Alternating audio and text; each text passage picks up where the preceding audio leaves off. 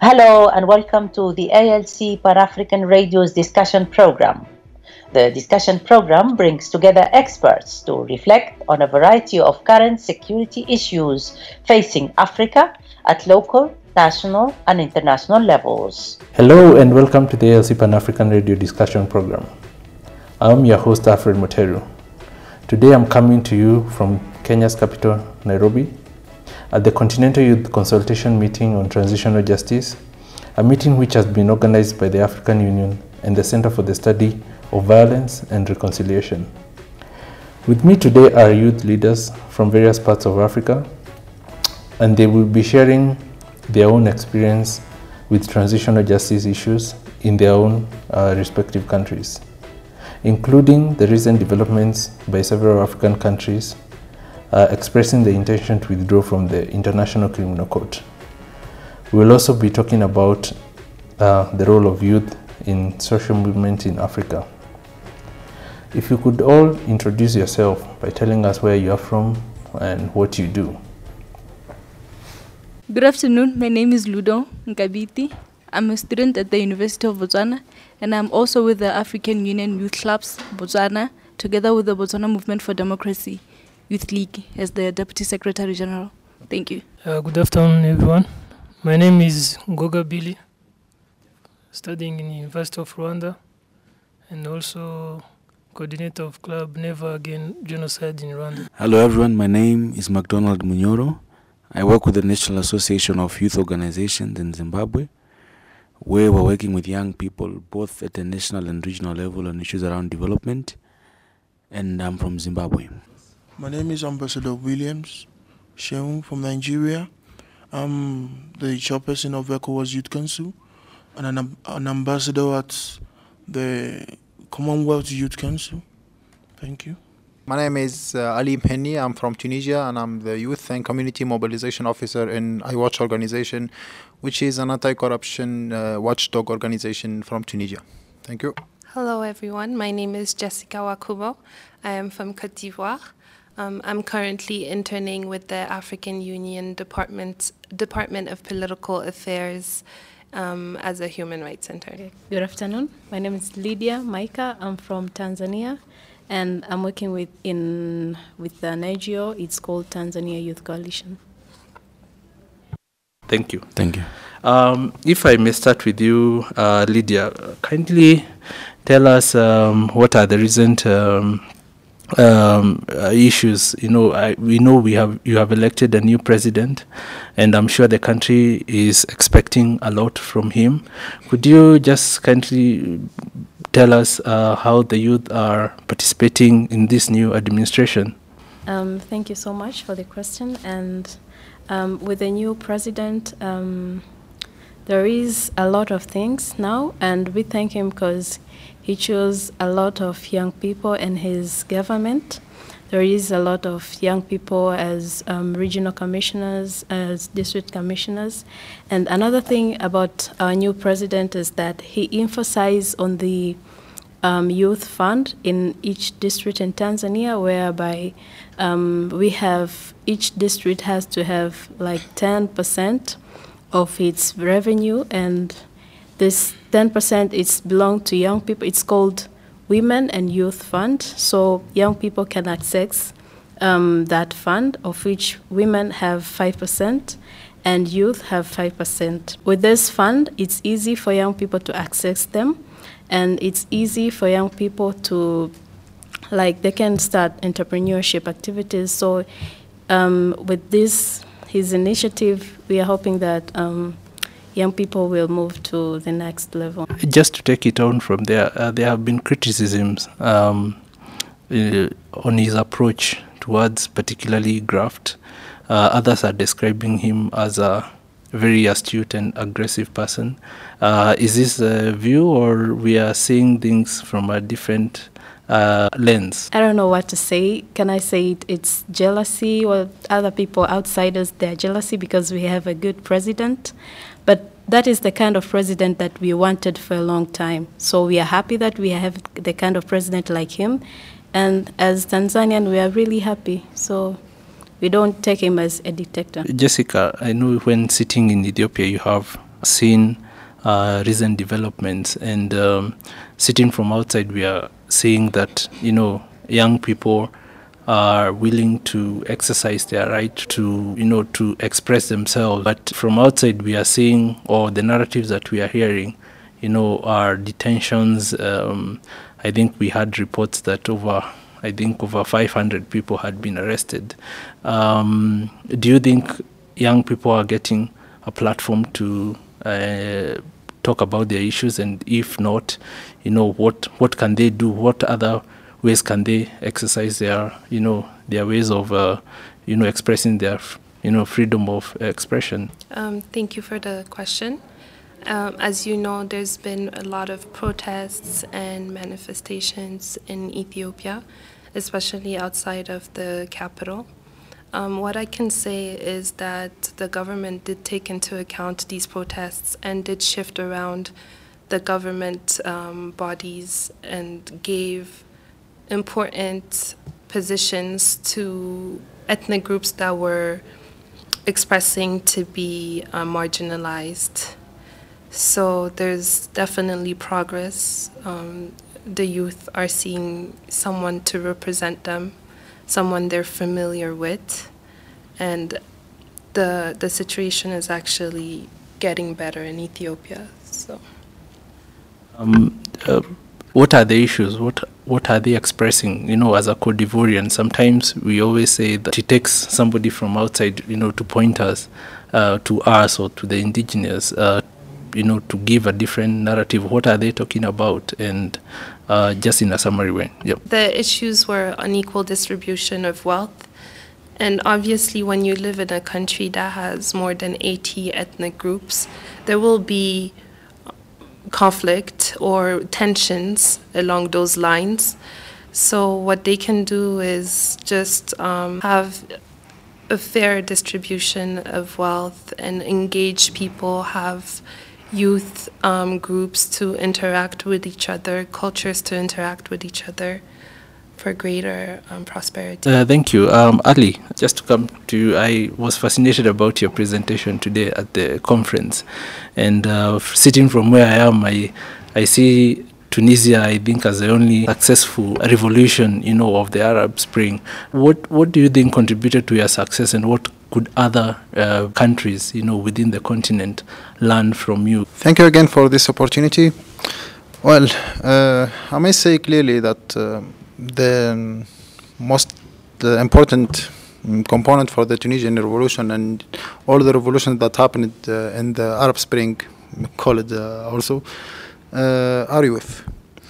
Youth began the thing in Tunisia. The guy who put himself into fire in the beginning, as the first trigger or the first glimpse of revolution in the Arab Spring, he was 27 years old. He ended his life in fire because he was feeling unjust, because he was mistreated, and that was like the last glimpse of hope, or the last thing of of despair that happened to a country that suffered from 23 years of injustice of that royal family, even that we don't have a king. But we was used to call them a royal family because they were treating themselves as a king's family, and they were taken from the wealth of the country in all the fields, economic there, or even the natural resources. Youth were let's say the category who were suffering the most. They were, some people in some regions as the coast or the capital were well educated, very goodly living, going to clubs, which is the the epic dream or the epic goal of a young guy at the weekend doing. But more than 80% of youth in Tunisia were not living the same. So the revolution itself started from there, and apparently it's the same situation in many Arabic countries, or even all the African countries, I can say. We're the youngest continent in the world. So once again, youth was the main component, and youth was the most essential component that made this revolution succeed. If we can really say succeed, we're still in a long process of revolution. Youth used all the methods to end this regime. We used to have opposition in Tunisia. That's a sure thing, with very important figures of opposition. They were known political figures. They were either in jails or run away from Tunisia. But youth did in less than 30 days what those people couldn't do in 20 years. They gathered either virtually or in the street. They ended a regime of 23 years of dictatorship of Ben Ali, and the thing started by a guy putting himself into fire, then to go into like the first electronic revolution ever, go into Facebook. Even people after January 14 were tagging or painting on the walls. Thank you, Facebook, for that. Yeah, Facebook was a very good help for the Tunisian revolution as a youth solution to end that regime. Are we successful or not? I can't really tell if that we ended the process itself, but the revolution might take more years. We are young, we are perseverant. That's the most essential component that we need and that we all have as young people. So yeah, we'll continue this path. Many let's say external stuff or external conditions are doing and willing to do anything to stop this process and to stop this successful story. But no, we are here. We are willing to do anything and sacrifice everything to make this story successful, so that people later will not regret that either they imitated it or take it as I don't know, a perfect template of revolution. Maybe that wasn't peaceful. It's not a call for revolution against any dictator, but it's a call for peaceful revolutions. Maybe, yeah, revolutions can be peaceful. Hold your thoughts in there, because I'm interested to hear why you think you have doubt that it wasn't successful. Because I would like you to tell us, why other countries felt that, went through the same process, but they have had very different results. You're listening to the discussion program on the ALC Pan-African Radio. Stay tuned. Ambassador Balgon, Nigeria, it's touted as, we have an adage here, the car in front is always a Toyota. I think we're almost saying that the person in front of you in the continent is always a Nigerian, but it has a huge young population. But fundamental issues are at core, corruption. We have an insurgency in the north. Where is Nigerian youth in this process? Is it just the elite and the people with big money that are determining? Where is the Nigerian youth? Yeah. Thank you very much, moderator. I must say at this point that the youth in Nigeria are actually facing a lot of problems, whereby the government in power does not understand the core values of the youth. And currently, the youth hear their voices on the social media, and it's very difficult to walk down the street to protest or to let the world and the federal government know what the people are facing. But all what the youth are doing currently is to pray and pray to God to bring solutions. Why they are not ready to find solutions themselves? Because the present government is not youth friendly. And I must tell you that the only solutions which has been on ground is the military involvement in fighting this menace, this insurgent, and that I think that's the only solution on ground. And we are seriously working out ways, because the kind of president we have is a very old man who does not understand the value of youth, and we are trying as much as possible to bring in the effect of youth to the country through the Ministry of Youth, so that the Federation can understand that we are the voice of today and not tomorrow, and the youth can make a lot of influence. Thank you. I'll come to you, MacDonald, and Zimbabwe. We have seen recent agitation for change because of the long-standing leader who has been there for power. Are really the youth? Will we ensure that the next year or the next election will not have Mugabe? Or what is the prospect, and what are young people, doing, to ensure that we have a future generation, being representative of that country? All right, thank you very much for posing the question. Like you are rightly putting it, Zimbabwe is one of those countries in Africa where we have one of the longest standing leaders. And I myself, from the time I was born up to now, I've known one president. And I think as a country, we've gone through various problems, which in normal context would have seen people going on the streets, demanding accountability, demanding their rights. But for quite some time, people were resilient. And I think, especially this year, we have seen the rise of different social movements that are led by young people. And I think the common thread in these social movements has been them identifying themselves as citizens, trying to claim and demand their constitutional rights, which are enacted in the new constitution, which has got an elaborate Bill of Rights, which, for example, allows someone to demand assembly, to demand association, to demand freedom of speech. And as we all know, towards and around electoral periods, the dynamics on the ground always change in Zimbabwe. And I think right now we're in 2016. Our next election is 2018. But if you had to get a chance to come to Zimbabwe on the ground, it is as if we are going for an election, I think, in the next 3 months. And I think one of the key determinants for the outcome of that election is going to be the participation of young people. Why? Because until recently they were quiet, but now they are coming out in their numbers. And I think from the frustrations of trying to demonstrate and facing police brutality, you'd find that for some of them, their resolve is now in the ballot to say, when the time comes, at least for our country, if our conviction is that we need change, we can change the government, we can change the discourse in the country. Well, you can only say time will tell anyway, but I would like to go to Rwanda and Billy, and from the current debates from the conference, Rwanda has been touted as as sort of that country that is doing things differently. Although we know you have just re-elected the country and given him a mandate for more years, which of course is not sitting very well with other people. Is that a shared view that he's long-standing and he needs to go, or you need him to?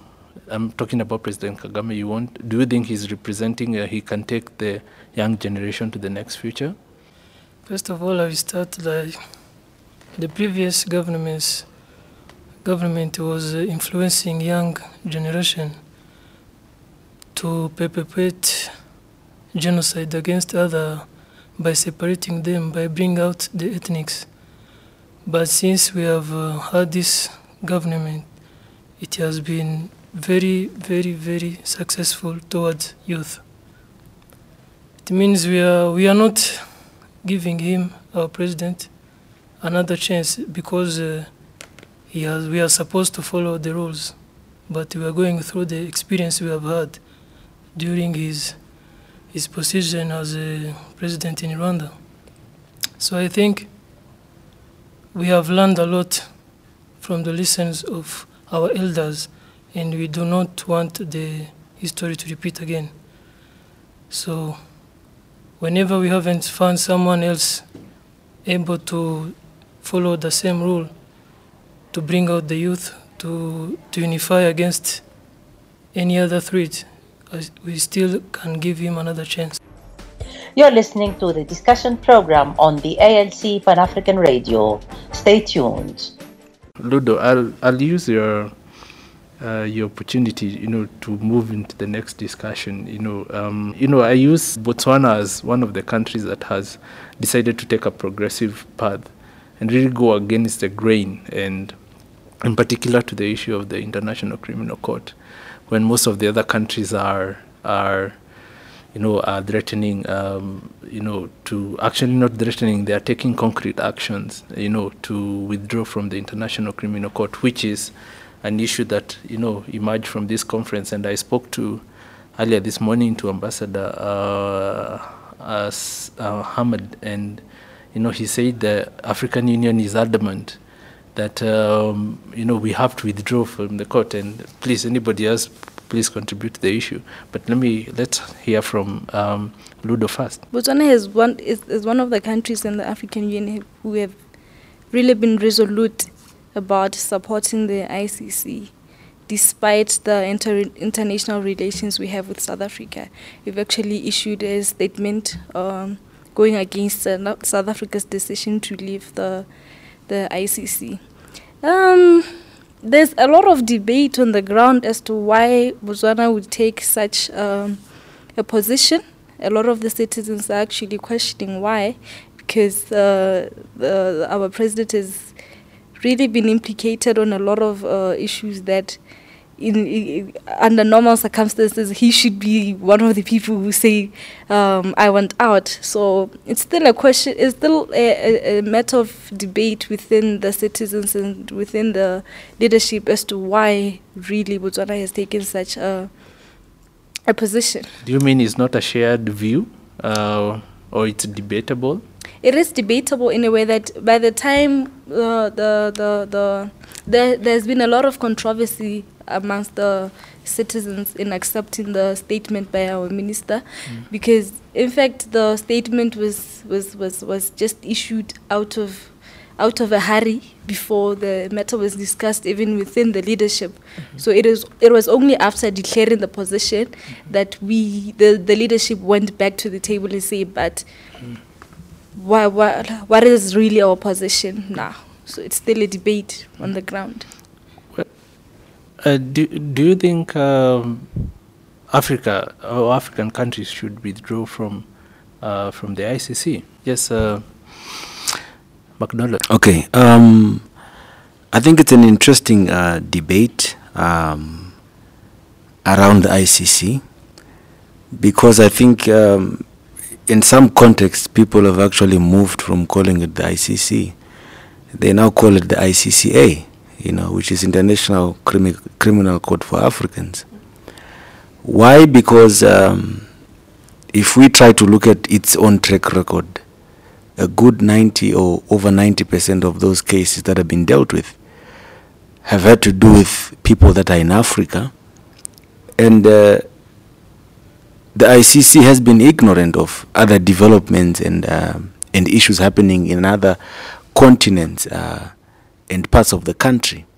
And I think as we're just trying to find our way into this debate, maybe I can also just try to speak to what our elders and leaders are maybe thinking and processing in Africa, by saying that the spirit really behind Africa and probably the African Union, was that grand vision of Pan-Africanism, where we believed that Africa for Africa and our solutions, should come from within us and among us.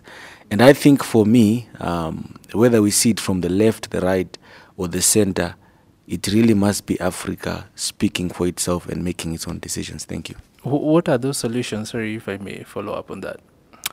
Well, we are the masters of our destiny as Africa. And I think given that all of our states, rather the majority of us, we are independent countries, we have got our own sovereignty, why should someone come from the West prescribe to us what is right and what is wrong when we have civilization, when we have the same, or similar education system which they have? And I think for us it is really a time and space where we need to believe, we need to invest in that power, in that knowledge, and that shared conviction that we have as Africans that we can achieve and we can do it. Jessica, I can see you have something to say. No? Just to elaborate on your question and to go from McDonald's response, I think that the trial of Idriss Déby from Chad is actually a great idea. He was tried in Senegal. So why can't we have our own courts to try our own leaders? And also, if you remember how Laurent Gbagbo, the former president of Côte d'Ivoire was actually taken from his hotel by French troops and escorted to The Hague, it's shameful for us, and it's not fair. And also, some people think that the ICC is like a tool for the West or ancient colonial powers to get rid of the leaders once they don't want them there anymore. Sorry, I meant Hissène Habré, not Idriss Déby. Are the crimes that they have committed not shameful? The crimes they have committed are shameful, and they can be tried, like Idriss Déby was tried in Senegal, they can be tried within the African continent. But also, let's not forget that, for example, the former president of Côte d'Ivoire, even though he did possibly commit crimes, his follower, the current president, maybe he didn't commit crimes, but people from his party have. But they're not at the ICC. Why is that? Because they have alliances with French people, or is it just because they're immune? Sorry, Ali. We can see, the absence of, our regional and continental movement institution, has, left, some of the African leaders, having the will to do and, to do whatever they want to do. And that's why some of the countries, like Morsi or even former Gaddafi and, Mubarak, they have been through national processes and yet they are still scot-free. We can't say the same for Morsi, but Mubarak was exonerated. Do we have faith in our own institutions being capable of dealing with African leaders who've gone rogue, so to say? I can't agree anymore with McDonald and Jessica, but ironically we do need an ICCA, but an original one, not a fake one, as a notation. Yeah, we do need such a court to be an African one, but as you said, aren't the crimes that those dictators made to their people shameful? Yeah, they're shameful, but France or any other country taking a leader, no matter who he is, a dictator, yeah, the same thing happened with Muammar Gaddafi. Many believe that he has been executed by French powers. Still, that's insulting, not only for that country, but for the whole continent. One of the points, yeah, maybe you pointed that, okay, we need to treat them the way they treat the victims. Excuse me, I need to be totally in contradiction with this. One of the main points of civilization is that we don't have to, or we must not even treat our criminals, no matter who they are, the way they treated their victims. We must make the civilization and the law as the only rule. Yeah, for the case of Ben Ali, for example, if we had such a court in Africa, we could have some power or some influence on this kingdom of Arabia Saudi to bring him back. Such a court with the continental effect, with the continental pushing back on African governments, could even influence the interior decisions of new-made dictators, such as in Egypt. Yeah, I take total control of what I'm saying. See, Morsi, for example, just checked on Facebook now. He's been mentioned as still guilty, but he will not be executed. See, the thing is, taking the example of Egypt itself, it's like a playing card. The actual president of Egypt is just playing that card for having money and for having aids from the World Bank and human rights institutions. It's like, okay, I'm going to execute him. So those international institutions have to interfere. Please don't. We'll help you more.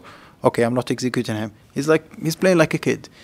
If we had a continental institution, such ironic things, or even brutal things that happen in other African countries wouldn't happen.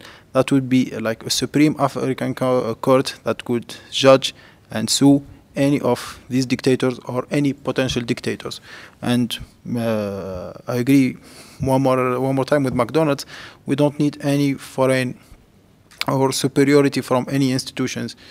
Africa can lead itself by itself. Yep. Lydia, Tanzania has been fortunate enough, not to experience any one of the widespread violation of human rights. Is there something that we can learn, as young people within the continent, on how that country has dealt with its issues of diversity and conflict? In Tanzania, we have the Constitution, the United Republic of Tanzania. We have the Constitution, and we have other rules and laws.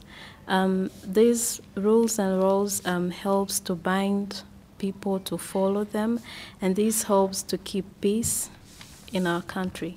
So if you violate all these laws, there are procedures that you can be prosecuted. But the country has denied Zanzibar its claim for autonomy. They have clearly expressed themselves during elections that they want to, to be on their own. Why isn't the country? Because they feel generally they are disconnected, both physically, but also I think in terms of governance from the mainland. Okay, I think you remind me of something that I never wanted to talk about it, because it's kind of political things, and people they had their interest on that. I really don't know, but the way our leaders handled that was good, because if they couldn't go in the middle of that, I think we could now have another story about Zanzibar. I think Zanzibar will have civic wars right now, but the way they handled, I think it's really perfect, because now people are living at peace, and there is peace in Zanzibar. Balgun, how come a country that is so much endowed with resources and wealth, and a youth population, and you can see what has happened in North Africa, or even in your neighborhood in Burkina Faso, why aren't young people rising up and saying that this is enough? We need change. Thank you. Actually, what is actually on ground is that let me start by saying this, that the nation has depended so much on crude oil, and now that the value of crude oil has depreciated, and we are facing a lot of problems whereby the youths are not ready to work. They depend on what is coming from government, and now that there's no more crude oil, there's no money, nobody wants to go into agriculture and the like. So basically that has been the problem of the country, and the youth are actually rising to this issue. But the problem is this government is new. We must blame the past government as well for these issues, because they had financial mismanagement when they were in government, and the youth are actually speaking. But definitely when the youth are speaking, these men in power, they tend not to listen, but will continue to speak and agitate. The government, before they came into power, they promised a lot. They promised to give out 5,000 naira to every youth, and they are not doing that now. So we hope that things change for good in the nearest future, very soon. But we'll keep agitating for a change, and we want things to be better, to turn around. And we are hopefully that they will turn a new leaf and listen to our yearnings. I'll come to everybody, to give me a closing statement, because we are going. Time is not on our side. But one of the outcomes of the meeting, was that there was a deep concern that youth are marginalized, and they don't have a voice. I would like just to get your views on how we can have young people participate. What are the avenues? What are the, because I don't think you need to tell your leaders, you demand it because you're right. What, in 1 minute or so, kindly just give me your views on how we can engage the youth, and not to use these labels again on marginalization, and to have active young participation. Maybe to start with you, Ludo. In Botswana, the youth actually do speak out, but they're always, in a way, intimidated by the uprising of the intelligence, the intelligence and security that is currently roaming within the country. But so far, the youth in the opposition ranks, they're currently speaking so much that one of the opposition parties there, it's 100% young people pioneering it. But on issues of transitional justice and responding to these social issues, honestly, the only way we can reach out to the government is if we have a bit of some radicalism within the youth, because for so long we've been diplomatic in engaging with the government in terms of the roundtable discussions. We've drafted concept notes. We have exhausted all the diplomatic.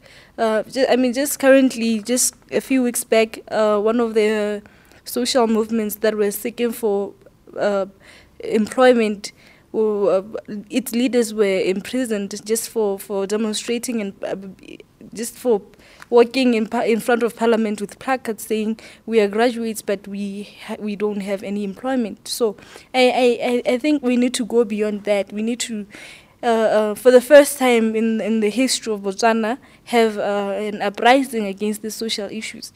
We need to go on proper demonstrations and be a bit radical on the government for us to get the attention.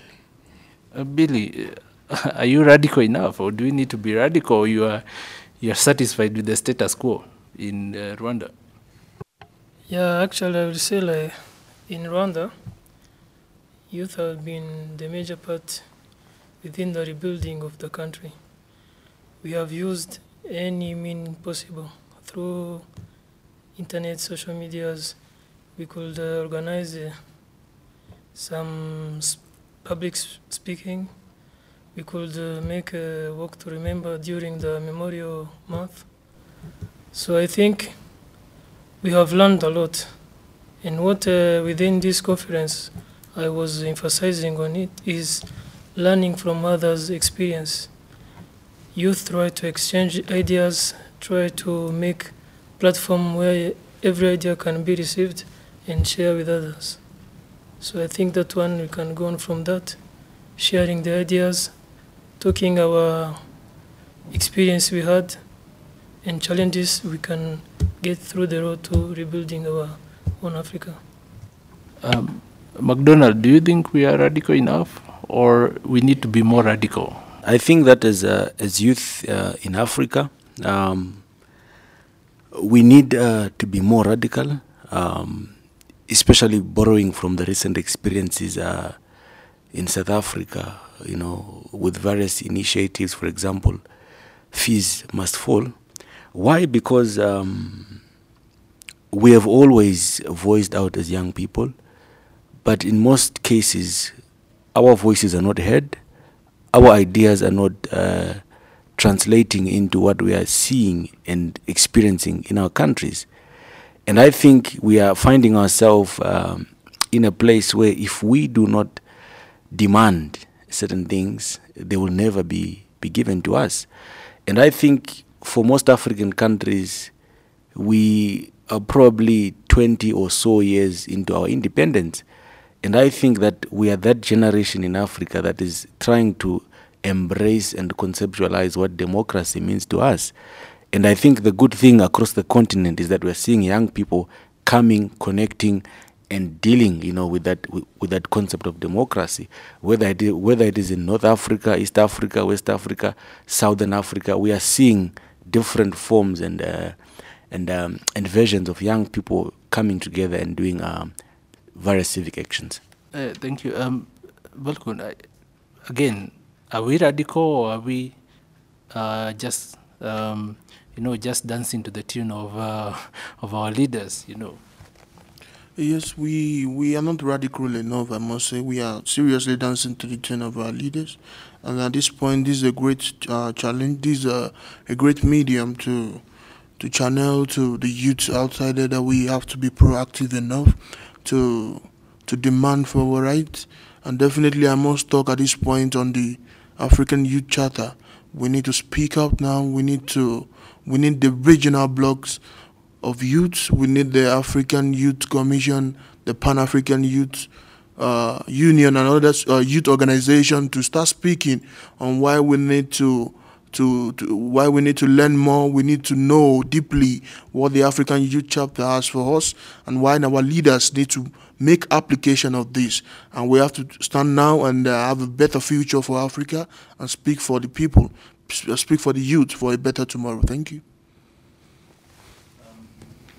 Ali, I think we should export you straight down to within the continent because I'm just hearing that people are saying about radical. I'm not quite sure. I'm not convinced that the continent, young people in the continent are radical. Tell us whether we are radical or we are just playing, dancing to the tune of the leader. Well, are we radical or not? I can say we're just getting started. We started peacefully. Even manifestation and demonstration, they started peacefully. We took radicalism to the next level when things went wrong, when the other part started shooting people and killing people.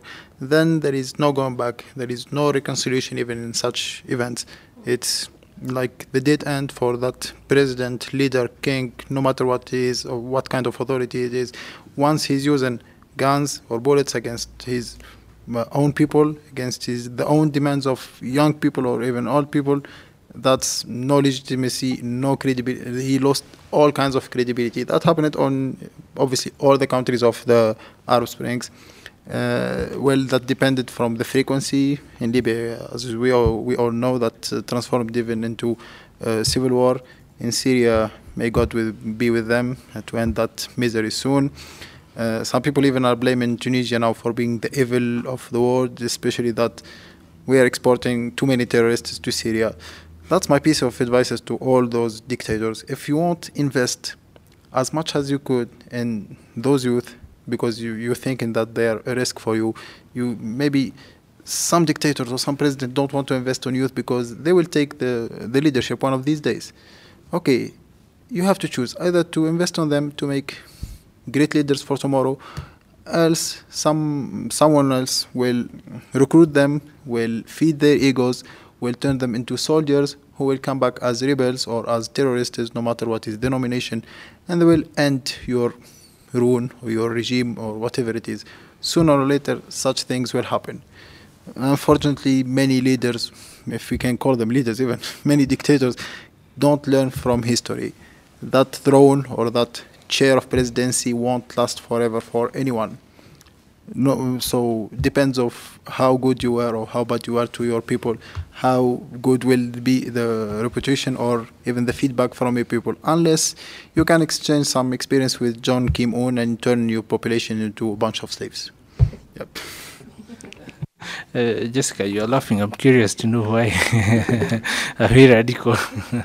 I think the African youth needs to be more radical, positively, of course, and then also organize beyond our borders, beyond our regions. Just come together as one and then demand that our needs are being taken care of and that we are the voices of the present and the future. Lastly, do you think we are radical or we are contented? I think the young people in Africa, we are, but we need to be more radical. It's time now to stop being used by our politicians. It's time now as young people to start demand for our rights. We have a lot of bodies. We have African Union, we have ECOWAS, we have SADC, but what are these bodies doing for young people? I think as young people we should unite and we should fight for our rights in a good way, not in an aggressive way, in a good way. I think unity is power. Thank you. I've gotten the message. It's of positive radicalization. That's what the voice of the youth. And thank you all to our listeners. Thank you, everyone. Thank you.